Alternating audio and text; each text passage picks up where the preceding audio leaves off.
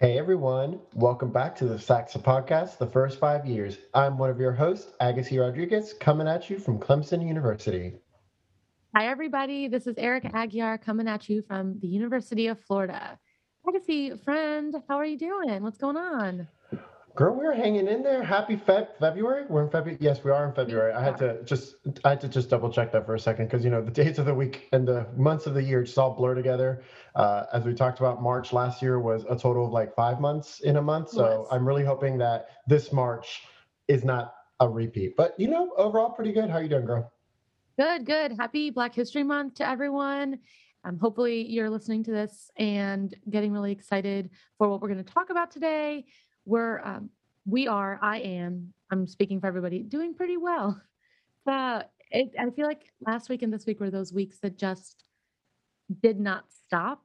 And it finally, someone put it really well, it finally feels like a traditional semester. And I mean, I think here at UF, our students are back on campus and we're doing real events. So it felt a little odd to be like, oh, I've got events that I'm going to. And I, it just felt a little different, but I'm feeling good. It is Friday. Happy Friday indeed. Happy Friday indeed.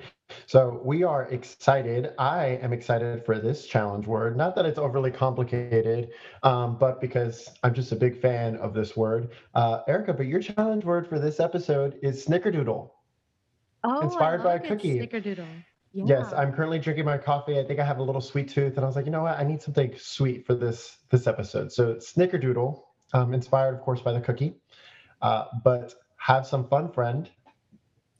I will try my very best to not be hungry during this recording. But thanks for that one. That's going to be a little tough because it's really only got one definition. So unless we steer this conversation to sweets, I'm going to have to find perhaps an inorganic way to talk about it. You believe in me. You believe in me. But everyone, Of welcome always. to, thank you. Welcome to the first 5 years, our podcast for new professionals, talking about the trials and tribulations and excitement of being sort of a new professional in higher education. And as always, we hope to bring you some timely information based off of the calendar and time of year, and providing a public voice for graduate students and new professionals in higher education and student affairs. And we're super excited this week, starting a little bit more with our job search arc. We are going to be talking faculty wisdom with Dr. Travis Smith. Now, Dr. Travis Smith earned a PhD in the Educational Leadership in Higher Education program at Clemson University, or sorry, a PhD in Educational Leadership in Higher Education. As a critical educator, he chooses to focus on inquiry, practice, and pedagogy, which I always say wrong.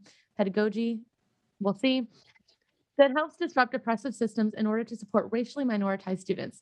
His research agenda is centered in Black student involvement, historically Black colleges and universities, or HBCUs, Black education, and Black graduate students.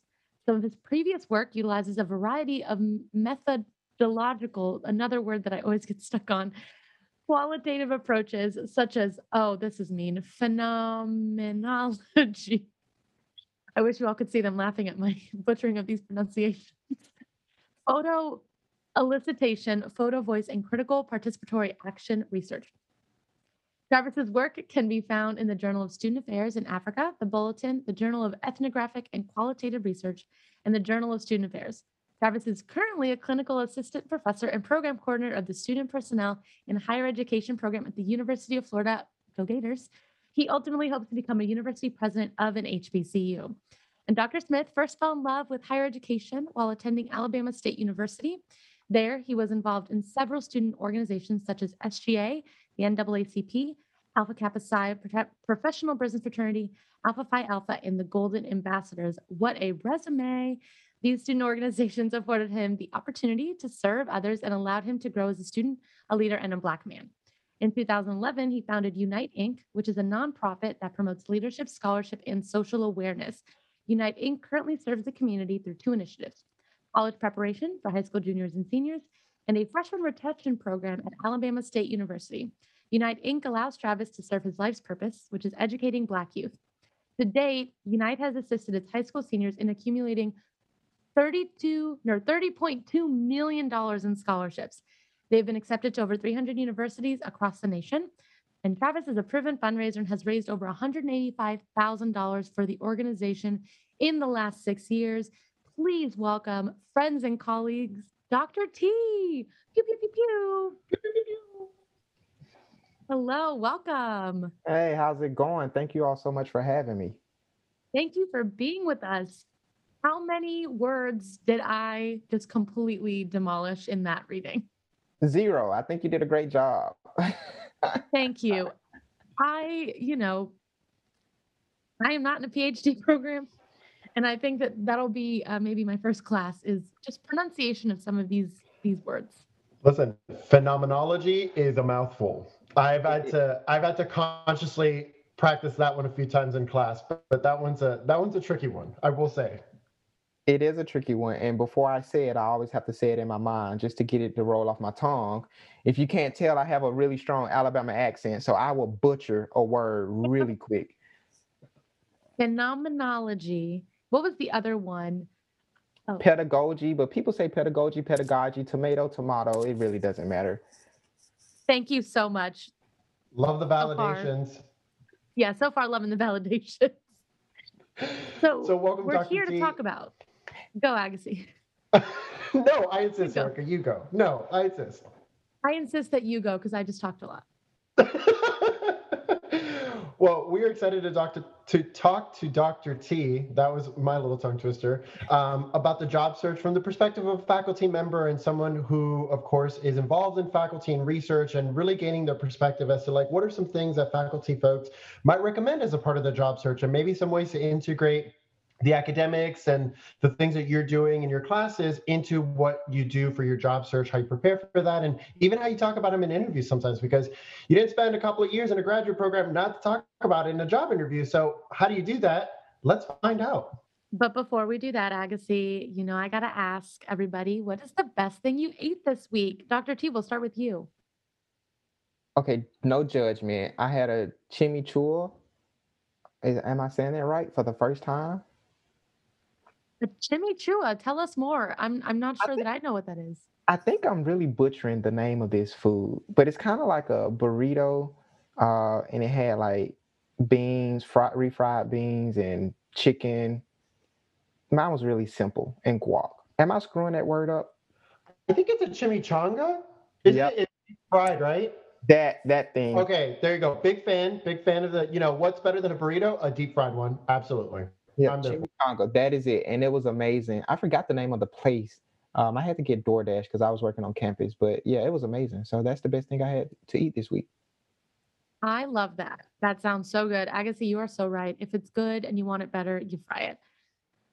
And I stick by that for most things. What about you, Agassi? What's the best thing you ate this week?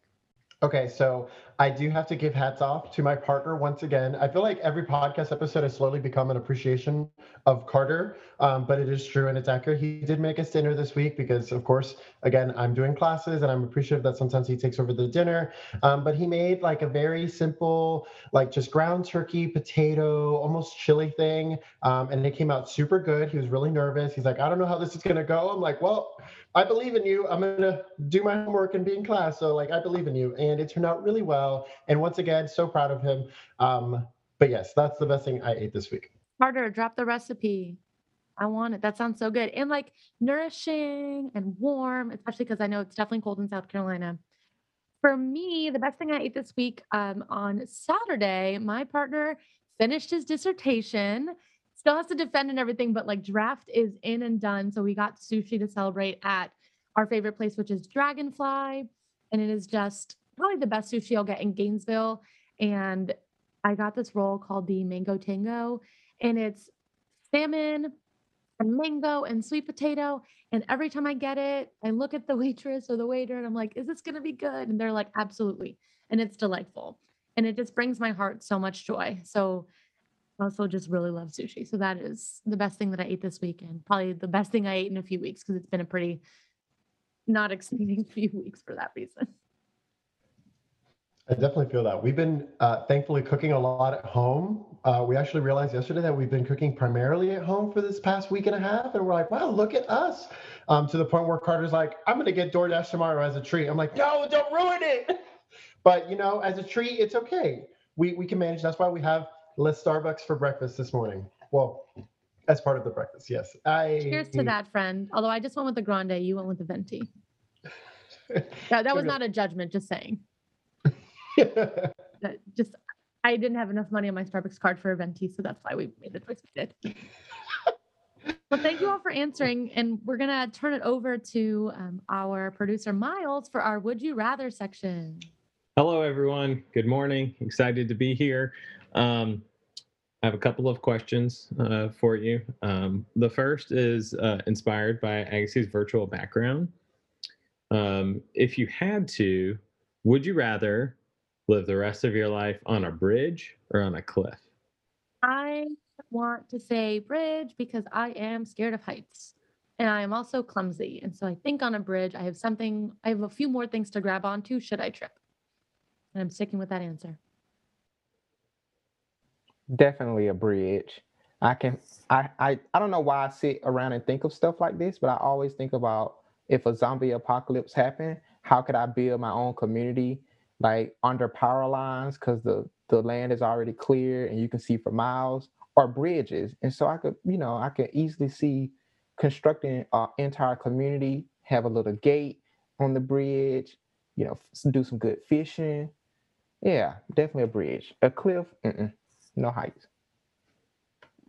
That was so well thought out. I wasn't even in that general direction. That was so good. I would also go bridge, just because I feel like this sounds so bad. The sightseeing might be better on the bridge because you have like both sides. But I do love the idea, like if a zombie apocalypse happened, you could fortify the area better. That is a good point. That's a great point. I definitely had not considered that. But I would also go bridge. Dr. T, you came in with the thoughts and the like laid out plan, and Agassy said, but what are the vibes? Like, what are we really feeling? Well, we need the vibes in the apocalypse. I need to catch up on The Walking Dead, but we do need the vibes because I'll be watching The Walking Dead and I see like, oh, I would have done this or I would have done that. And so they make really crazy decisions sometimes, and it really bothers me. And so, yeah, that's why I decided to bridge.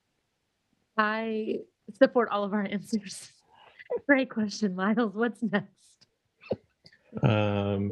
Travis, I have had thoughts on every college campus I've ever been on about how to best prepare for a zombie apocalypse. So I think Agassy knows there's a space Clemson's campus that is literally a nuclear fallout shelter because there's a nuclear facility close by. And I know he has heard me say many times that it would be that our former building that includes that room would be just really well suited for zombie issues. So yeah, I'm with you 100%. Okay, next question. It's my last one for today. If you had to spend the rest of your life, I was thinking a little bit about stationery this morning. If you had to spend the rest of your life and you could only write on paper with no lines, or you could only write with a pencil. So one, you get no lines, the other one, you get no pens. Got to be a pencil. Which one would you pick? Hands down, no lines pen. I think started writing fully in pen in high school, and I've never looked back, unless it's math, because I'm really bad, so I had to always erase. So I would definitely use a pencil for math, but very committed to my pen. I would for sure use the no line. I think that'd be a little rough on the slants of the notes, but definitely the no lines with the pen. I'm gonna have to go with the pencil. Number one, I'm a horrific speller, and so with the pen, if I have to scratch through something, I'm taking up space, and so I would rather erase. And my handwriting is so horrible that I would probably be writing on a continuing slope, and so I really need the lines, even though my letters still somehow find a magical way to fall off the lines, and so you never want to see my handwriting. I was definitely going to say pen and unlined paper because I have done this. This is a real example from my life. If I ever have to write on unlined paper, I just get a ruler and I just write my own lines because my handwriting is so slanty. But I don't even know that I have used a pencil in the last year. Like I don't even know where I would find a pencil. I'm being dramatic, but yeah, slanty all day. That's kind of, that's who I am anyway. Just like, not 100%. Anyway, I would do a pen. It's funny you say that, Erica, because I promise I was also trying to think back. Do I own a pencil? Like, if I had to, like, if there was like a scavenger hunt in my apartment or office, could I like find a pencil? And I don't think I could. Like, I really like. I think everywhere I just have like the pens and all that, which is, a little shout out to Miles, who specifically writes on stationery or notes that do not have lines. And I've always just been so impressed by the fact that he writes like in a straight line. And I'm like, how do you like fit all of this, and it's just so like straight. So yeah. So talented, Miles is. Well, I had we wrote notes to our I don't know why I said we. I wrote notes to our incoming graduate students this fall, and one of them said my note looked like a serial killer. That seemed to be the main takeaway. So, to each their own. Some people find it tidy and legible. Other people see it as a kind of symptom of some troubling underlying condition. So. Anyway, thank you all for your answers. I'm going to duck out now. And Travis, thanks so much for being here. Well, now it's time to talk about what we were most excited about. So our content.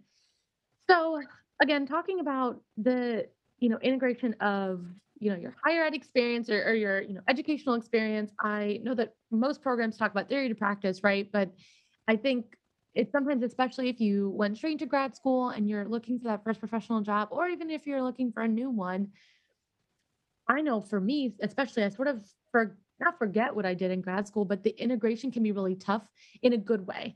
So, our first question for you, Dr. T, is how can professionals or graduate students best prepare their materials for an application, for a job application? No, that's a really great question. And so if I get really philosophical, please reel me back in because that's not who I am. But I want to prove a point. So number one, you have to really adjust and shift your mindset. And so I think a lot of times we do our students a disservice by talking about the job application process as an event. And it's not an event, it's a process. And so I think the very first thing you have to mentally adjust your mind to say this is going to be a process, a lengthy process, specifically for our graduate students. And so I think back into my job search for the faculty role, and my job search really started a year before. And so I tell everyone the year before, you should be looking at the job postings to see what's currently out there, to see what qualifications people want to hire for, and that gives you a year to do that. And so I was able to, I maybe went a little extreme, but I was able to actually see who was posting positions and what they were requiring. And so then I took it a step further, and I also stalked folks on Twitter, and I saw who got hired.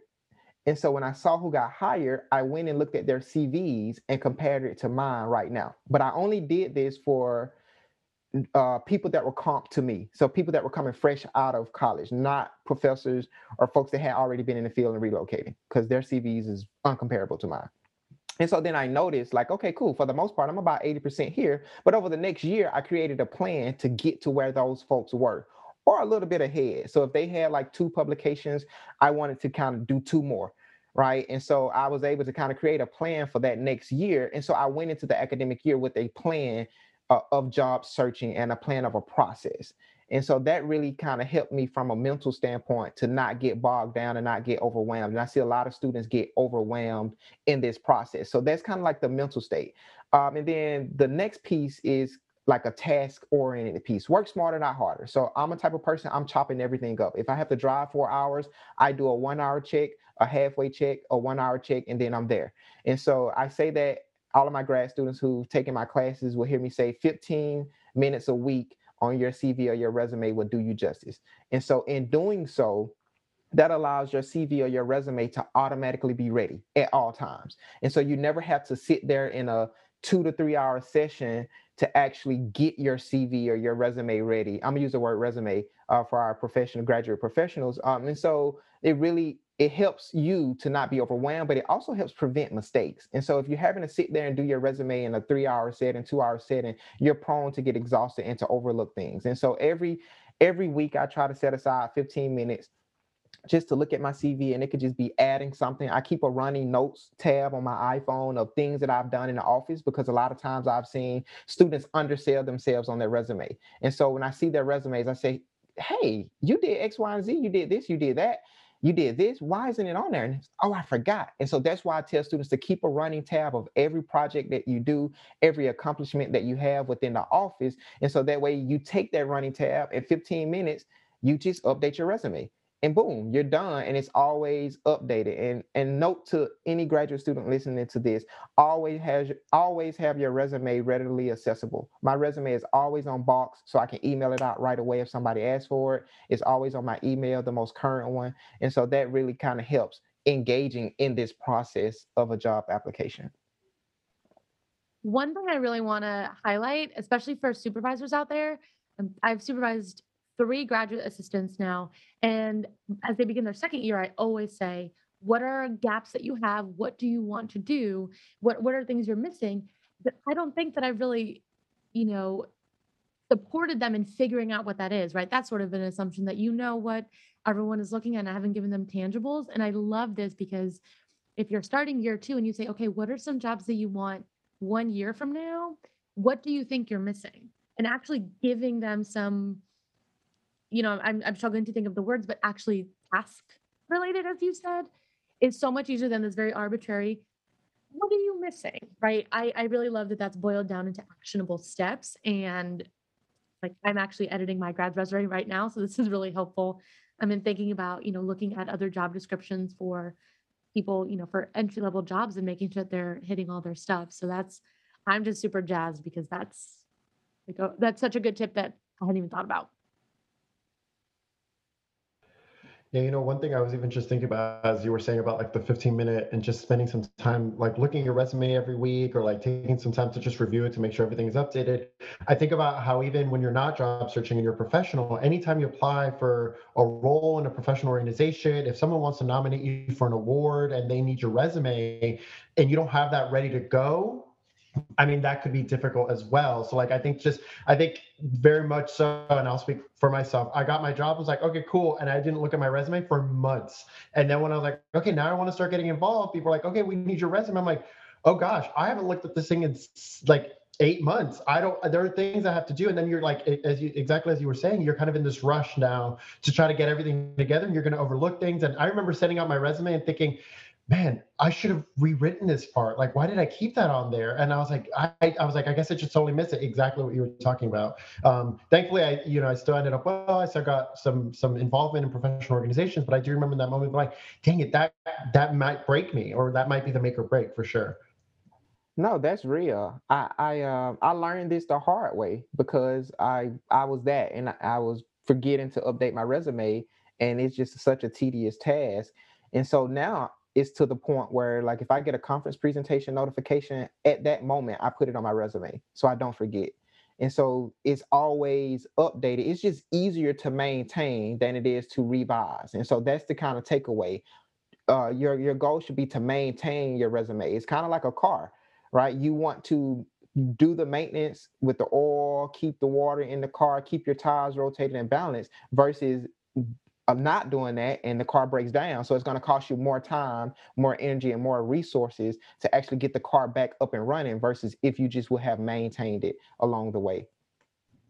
That is a perfect analogy, metaphor. I forgot what the differences are to it. That is a perfect example for sure of like the casual maintenance. If you do a little bit here, a little bit there, for sure, it can definitely reduce, I think, the exactly what you're talking about. It could reduce the feeling of overwhelmingness that folks feel because it's like, oh my gosh, now I have to redo this entire thing. It's going to take me so long. I have to sit down. I have to figure this all out. Like the casual maintenance, absolutely. Agassy, before you ask the next question, I do want to just throw this in. If you are listening today and you haven't taken your car to get an oil change since before the pandemic started, I would just like to encourage you to do that. I know that you might not have been driving it, but as someone who does not take care of their vehicle and as someone who has a car that only has 3 handles, I'm just gonna just drop that in real quick. Here's some life stuff. Edit your resume and maybe get your car done. The people need the support, Agassy. The people need the reminder. The people also need to know which of your handles is missing, Erica. It's my passenger side. It's fine. It's like literally off. It's like in my glove compartment. That's This podcast is not about me and my inability to be a real human. What's the next question, Agassy? Okay, awesome. So a lot of folks or many folks out there job searching, either in grad school or beyond, really sometimes struggle, and Erica mentioned this a second ago, with how to tie in their academic experience into like their professional experience and like bringing those two things together. I know graduate students, obviously, in a lot of programs really have opportunities to have assistantships and have like direct experience working in student affairs and higher ed.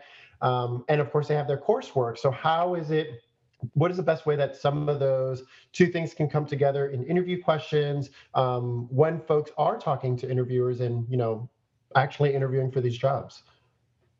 Yeah, that another great question. I think I'm gonna speak to folks that are interviewing first, and then speak to the students. We have to normalize or we have to get away from asking theory questions in an attempt to measure intellect. And so that's been the false sense of people's intellectual ability in asking theory questions. That should not be the premise, the underlying premise of asking theory questions. And so for students, don't feel that you have to cite theory just to prove your intellectual capacity, because that's also false. But it's not your fault that you're having to do that. It's because you've been asked to do that. And so one of the things I think I would say for students that want to cite theory in their paper, cite theory with an example. And so don't just cite the theorist or don't just cite the framework and say, this is what it will look like for me in this position. And so these are maybe one or two examples of how I will include Schlossberg's theory or whatever theory you use. And I think I looked at critical consciousness from Rose and Black, or Yoso's Culture, Capital, Wealth. I included that. But I also talked about how I want to incorporate that theory into my class, into assessment, into formative and summative assessment, and how I incorporate it to make sure everyone has an opportunity to feel included. And so I would just say, if you feel the need to cite theory. The rule for me, I want to see theory and I want to see a practical application of the theory, not just the theory alone. And I'm okay if you never cite theory, because I can read and I can ask you questions of your practical application, and I can see if you understand the theory behind it. That's totally fine. If you can tell me you can do X, Y, and Z, I don't need you to name X, Y, and Z as this theory in the philosophical terms, because at the end of the day, students don't care if you know the theory or not. They care if can you apply it. And so for me, that's my kind of approach in regards to connecting theory to practice in the interview process. I love that too, because that's something that you can prepare right now for those of you listening, right? I think it's really hard to just try to think of, how do I talk about Schlossberg or Baxter McGolda or whatever it is. But if you can prepare, you have a job description in front of you. If you're applying to something, copy that down, and there's big buckets of things you'll be doing. You can probably make one or two that you have that practical application. And I think that is the point where people get disconnected, is that they're like, well, it feels weird to just arbitrarily talk about a theory. But if I can actually talk about, Baxter McGolda's theory of self-authorship is one of my favorites, especially working with first-gen students. I know how I can actually put that in, and I see it every day in my work. But just to say, I like this theory, it doesn't tell us anything about your ability to do a job. It really doesn't. And I appreciate you separating utilizing theory in an interview setting from intellect, because those are not the same thing. And I am just really glad that you said that, especially from a faculty perspective, which is huge. And something else I was thinking about, and as I think more about theory, and I'm actually currently in a theory class, so I feel like I'm like right now like in the weeds of like talking about theory. And something I've thought about a lot is that theory doesn't always have to be this like direct, oh, I use this theory for this program. Like it could be, again, how do you come to understand your work? How do you approach your work because of theory? If you're able to say like, I really spend a lot of time grappling with this theory, and it's really changed how I approach conversations with students. It's changed how I think about like the role of like XYZ thing in higher education. Like that is you incorporating theory into your work. It does not always have to be, oh, I use the social change model and I created this leadership program, and here's the program that came out of that. That is great. That is a direct application, but theory is also helping to inform your perspective, your ways of knowing, the ways that, again, you approach topics. So it doesn't always have to be, I use this theory in this program and here's what it was. Yes, those are great. Those are direct applications. But again, theory is much more than just, I used it in this program. It is how you approach things. Again, it's how you talk about things. I know even in my theory class right now, I'm really not struggling. I'm like really grappling with the way that I approach certain topics related to like communications and media. And like that is like, I've talked about this with Erica Miles very much. It's like turning my head upside down. It really is. And like in all the best ways. And again, like that would be something cool to talk about. So, I came to this conversation thinking this program thinking one thing, and I started working with this theory, and now here's where I am and here's where I've grown. Again, it's you thinking and using theory, but not in the direct, like I put in this program and here's the program. No, that's real. I love to see when people use theory to describe or elaborate on how they approach their work, their epistemological stance, and how they come to know, and how knowledge is how these philosophical beliefs inform their knowing, right? And so I honestly would prefer to see that versus the cliche theory practice piece, because it sounds just so cliche and so this is what I'm supposed to do. Like I really think that students should do a better job of telling their narratives and telling us who they are. And I think theory is a great way, especially critical frameworks. As myself, I identify as an anti-oppression scholar. And so I love to cite various theories to say, this is how I come to see my work in the classroom, my research, and my service. And so it really kind of helps me give name to what I believe. I also think that, more and more we are, trying to help people understand, at least for me, that you don't exist as a scholar and then as a practitioner and then as a human, right? You are all of these things. And so answers like that or information or lenses like that help us as, hiring people or, whatever capacity you're in, really just see how you are as a human and see like, can you do a job, but also like, who are you? And I don't ever want someone to be like, well, in my work, I just do this one thing, because I am also looking for a colleague, and I just don't believe that we can put people in boxes. So I had not really heard that perspective until you all talked about it, and I'm really jazzed about it and excited, and want like lots of examples for, the next time I'm job searching, because that we'll talk offline, because I feel like I'm like, oh my gosh, what am I even going to say? I don't even know. So that's just really helpful. And on the flip side of that question, have you had any experiences with people interviewing, or, just some examples of people doing too much with theory that you're just like, all right, this is not really connecting, or, whatever it is? Yeah. If I'm reading your cover letter and your cover letter reads like a manuscript, then I'm checked out. Like that's it for me. Like if you're just gonna cite people for the hell of citing people and citing theory for the hell of citing people, that's way too much. I'm lost.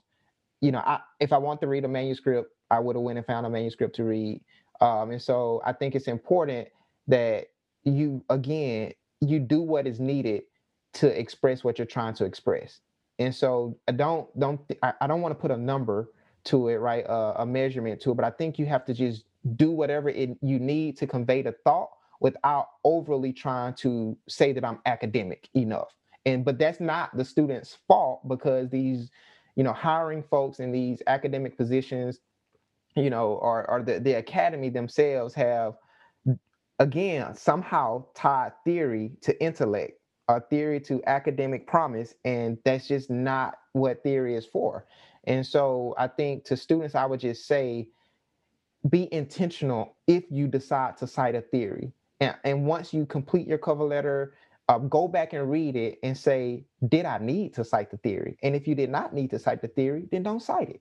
And so that's something like a kind of check and balance piece. Like, can I convey my thought without citing the theory, or do I just need to cite the theory to convey this thought? And I think one thing that's important to note there, and I know Dr. T just really mentioned it with his example of, rereading a cover letter and just like almost like questioning and like almost confronting, like, is this a lot? Is this, and more importantly, is this me? Cover letters, I know there's a lot of debate on, are cover letters good? Should we do away with them? Death to cover letters, all these wonderful conversations about cover letters. I am team cover letter.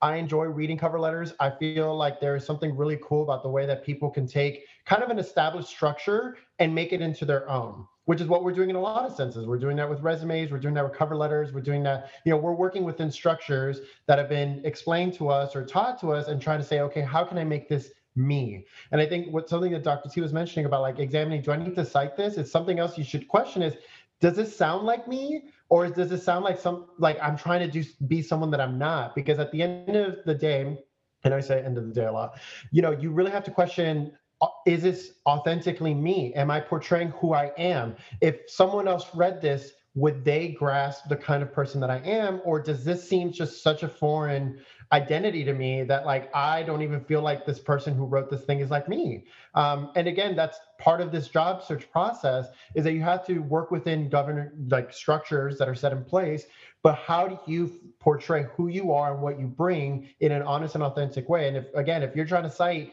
15 different scholars in your cover letter, again, is that being you? Are you doing justice? Because there's only so much space you have to talk in a cover letter. And if you're talking about other people, I don't think you're talking about yourself, and you do need to bring it back home. Yeah, it's like a big old general retweet to that one, Agassy. Yeah, I have nothing to add because yes to all of it. So some very good tangible tips I'm excited about. So also sort of related, can you think of maybe one, we'll say academic, but whatever you're thinking, mistake that you see people make in interviews that you're like, we need this to stop? The biggest mistake and my biggest pet peeve really builds off of Agassy's last point is the idea of not being authentic, and folks show up how they think they want the hiring committee, for how they think they want the hiring committee for them to show up. And so I tell people, regardless, just be you. My biggest thing is I preach authenticity, so just be you. Show up the way you know how to show up, and don't perform. Like, too many times I've seen people come who were, I believe, are great candidates, but they were performing versus actually just being themselves. And so when they were performing, it was hard for me to get a genuine feel for what's the actual performance and what is actually them. And so I would tell students, don't be a robot and don't be a performer. Just show up, be yourself, be relaxed, and just, you're interviewing us as well as we're interviewing you. And so just show us who you are and what you believe. And if a hiring committee doesn't accept that, that's not your responsibility. You're not responsible for how people think of you.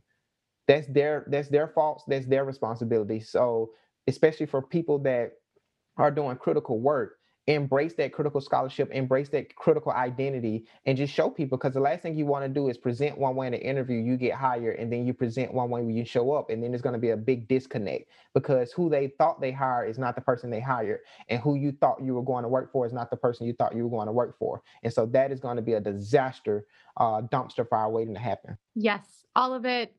I like the use of dumpster fire. I use it quite frequently in my own life. And I think that's, again, I think getting at everything we've talked about is be authentic, be yourself.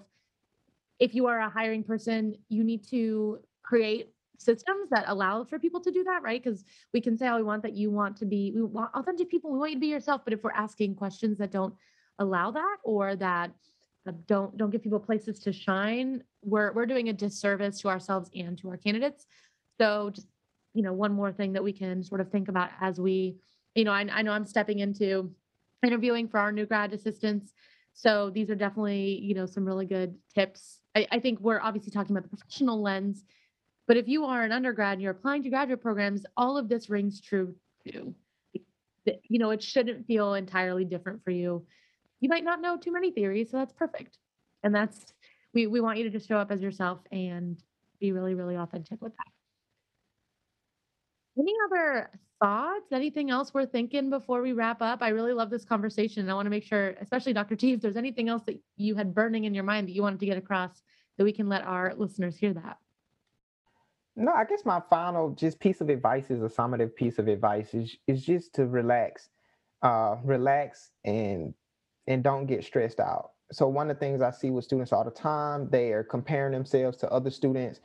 Such and such has already had an interview, such and such has already had a job. You're not in competition with anybody but yourself to present your best self to the hiring folks. And so I just want to encourage you and validate that you are enough. A job does not determine or define your self-worth. You want to be in the right position. And so it's important, I believe, that we approach for students that are job searching for the first time in your first professional role. It's important that you approach this as dating, which means you're dating. You're not looking for marriage right now. You're open to marriage, but you're not looking for it. You're just dating I'm gonna go to the movies with this person. That's okay. I'm gonna go out to eat with this person. I'm gonna go to the park with this person. That's totally cool. And guess what? You can date somebody for a year. You can date somebody for 2 years. Don't be with somebody. Don't be with the institution just to be with the institution. If it's time for you to transition, as well as giving a little bit of relationship advice. If you're in a toxic relationship, you need to get out. And so if you're in a toxic position at a university, you need to get out. 6 months, a year, it doesn't matter. And so you have to do what's best for you, because I'm 100% sure that when you leave, they're going to post your job and keep it moving.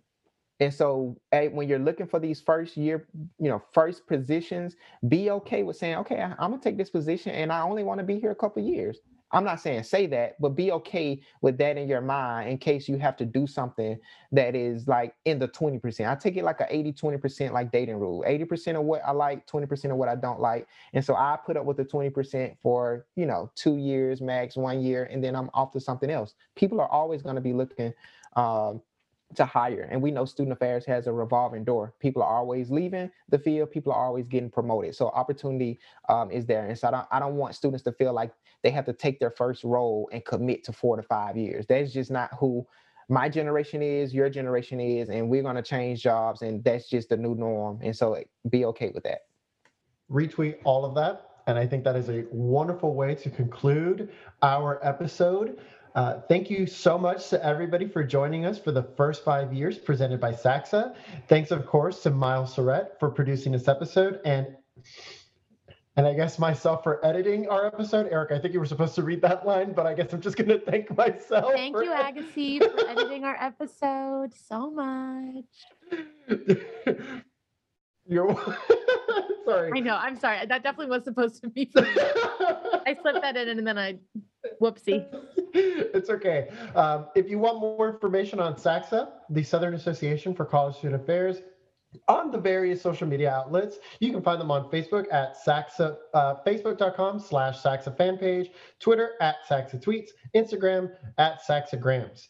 You can also connect with us on Twitter. You can find me at Agassy, that's AGASSY_R. What about you, Erica? You can find me at Erica M_Aguiar, Erica with a C, very importante. And we've also got Dr. T on Twitter and IG at Dr. T_3, and that's TEE. And we're excited to have you connect with him and to connect with us and to have such a good job search. Don't stress. You're going to do great things. And reach out if you have any comments, questions, relationship advice that you want to share. Maybe we'll do an episode like that one day. But thank you again, Dr. T, for joining us. And thanks everyone for listening.